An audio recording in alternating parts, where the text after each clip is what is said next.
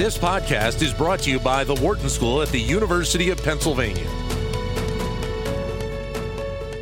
Well, the term short selling is used from time to time when talking about investors who believe a company's stock is going to decline. They sell short of that potential growth. The term has popped up again in the last few days with what has happened with video game retailer GameStop. On Monday, the stock price more than doubled in the span of a few hours, then lost all of those gains within the same day.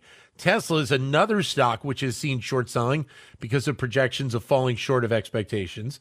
GameStop has been projected to have troubles because of how the video game market is right now, but the pandemic has seen a rise in the need in this type of business. And the result is short sellers losing tons of investment when the stock soars. These are just a couple of companies that are in the midst of this path right now. And we talk more about it with Sasha Indarte, who's an assistant professor of finance here at the Wharton School. Sasha, great to have you back with us. Thank you for your time today. Thanks. Happy to be here. So explain the process of short selling, if you can, and how frequent does this actually go on? So with short selling, what an investor is doing is they're selling shares before they buy them. So basically the type of transaction that they're doing is happening in reverse from a typical transaction. So you're selling before you buy. In order to make that happen, you have to borrow shares to do that. So when you're doing these steps in a different order, you're still hoping to sell high and buy low. But now because you're selling before you're doing the buying, you hope that the price is going to fall over time. So it's a trade that allows you to bet on a price decrease. And so this is a strategy that's used mostly by investment professionals?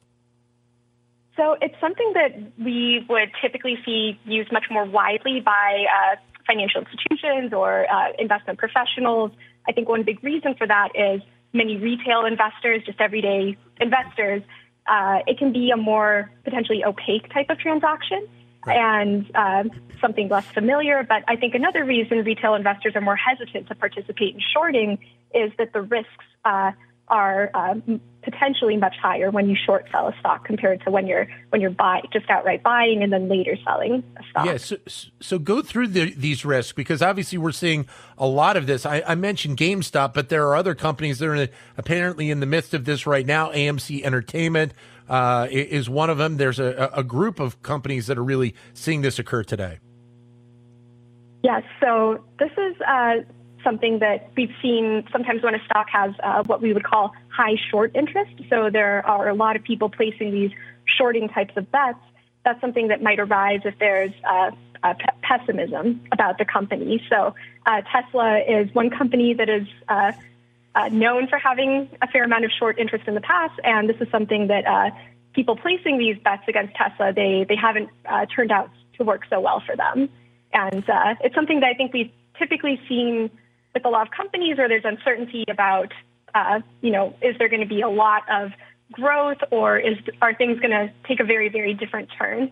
And GameStop is, I think, a bit more curious of a case given the involvement of these online message boards.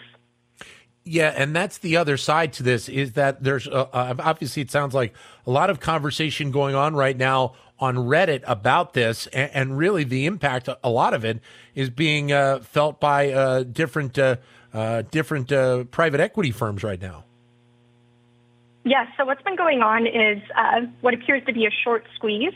So GameStop is a company that their business model might face some challenges in a year like 2020 and 2021 during a pandemic where more people are buying online rather than going to stores in person for their shopping.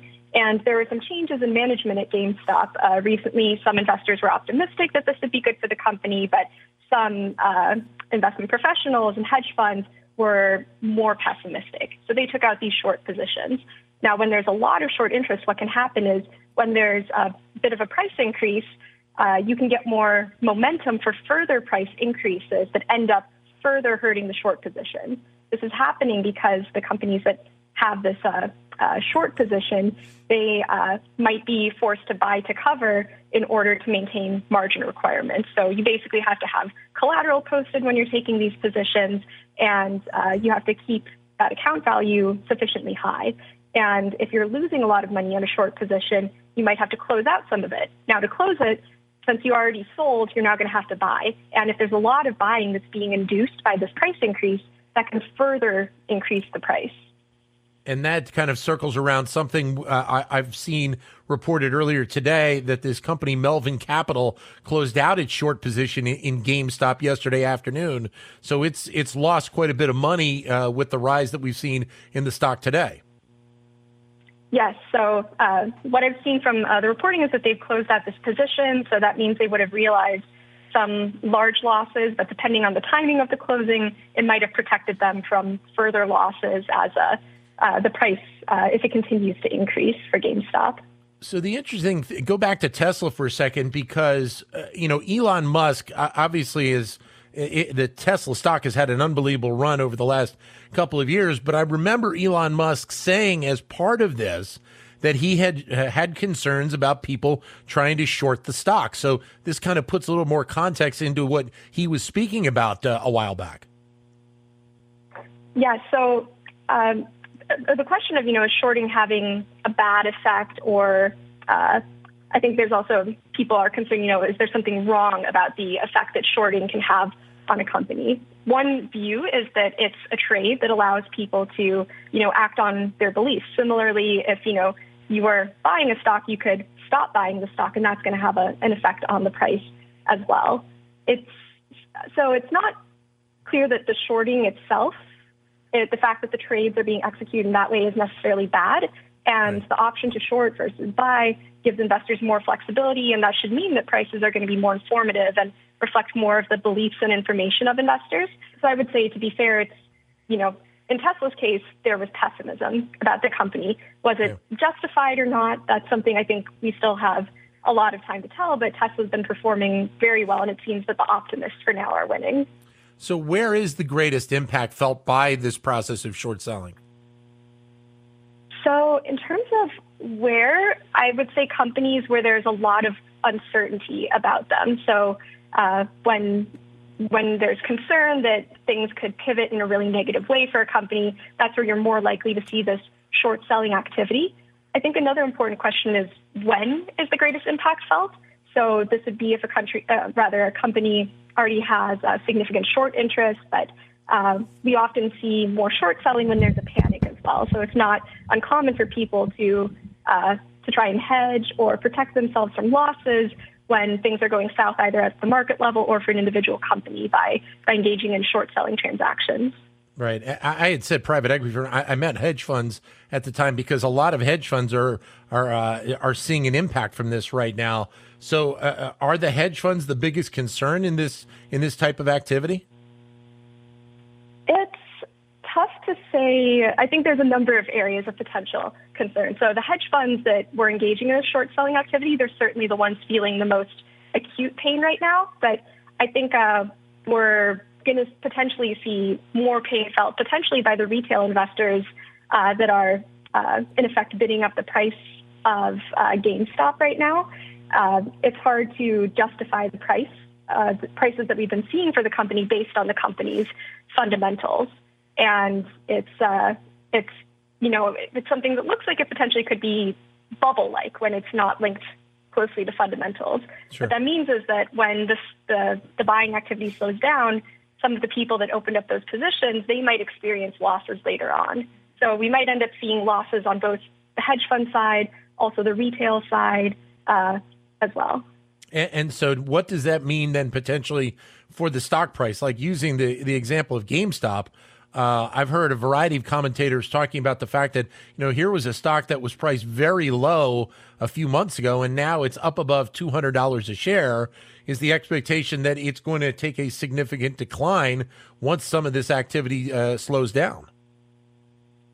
So I would say that I would be surprised. I mean, I wouldn't expect the stock price to stay this elevated. It's difficult to think of a potential change in fundamentals at the company that would result in such a high increase in its valuation.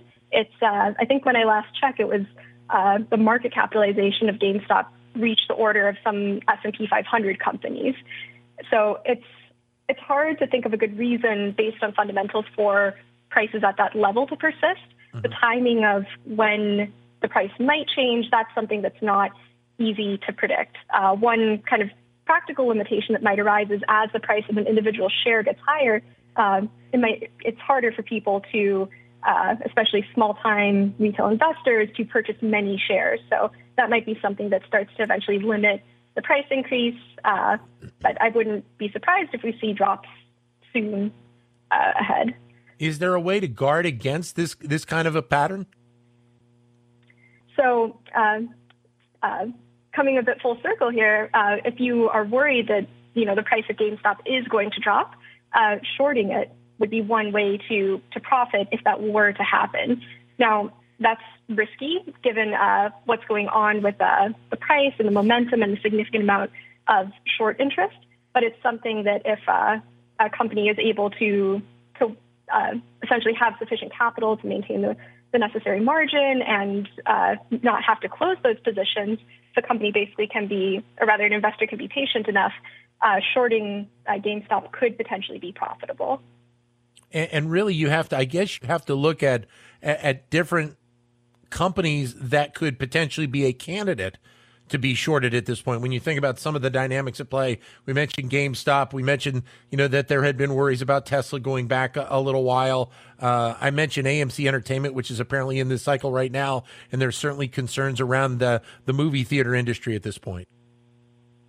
Yes. So when looking to short stocks, I think when you're looking at what's going on with the prices, the fundamentals of the company, there's a couple of reasons why you might think a price would fall. So personally, I'm more inclined to value-based investing and thinking about, what is this company, what kind of economic activity are they going to be able to generate going forward? And if I was pessimistic about a company's fundamentals, then I might be more inclined to short them. Now, what we're seeing right now likely has more of a psychological component in terms of the behavior of prices. And it's a lot harder to know how and when that is going to pan out.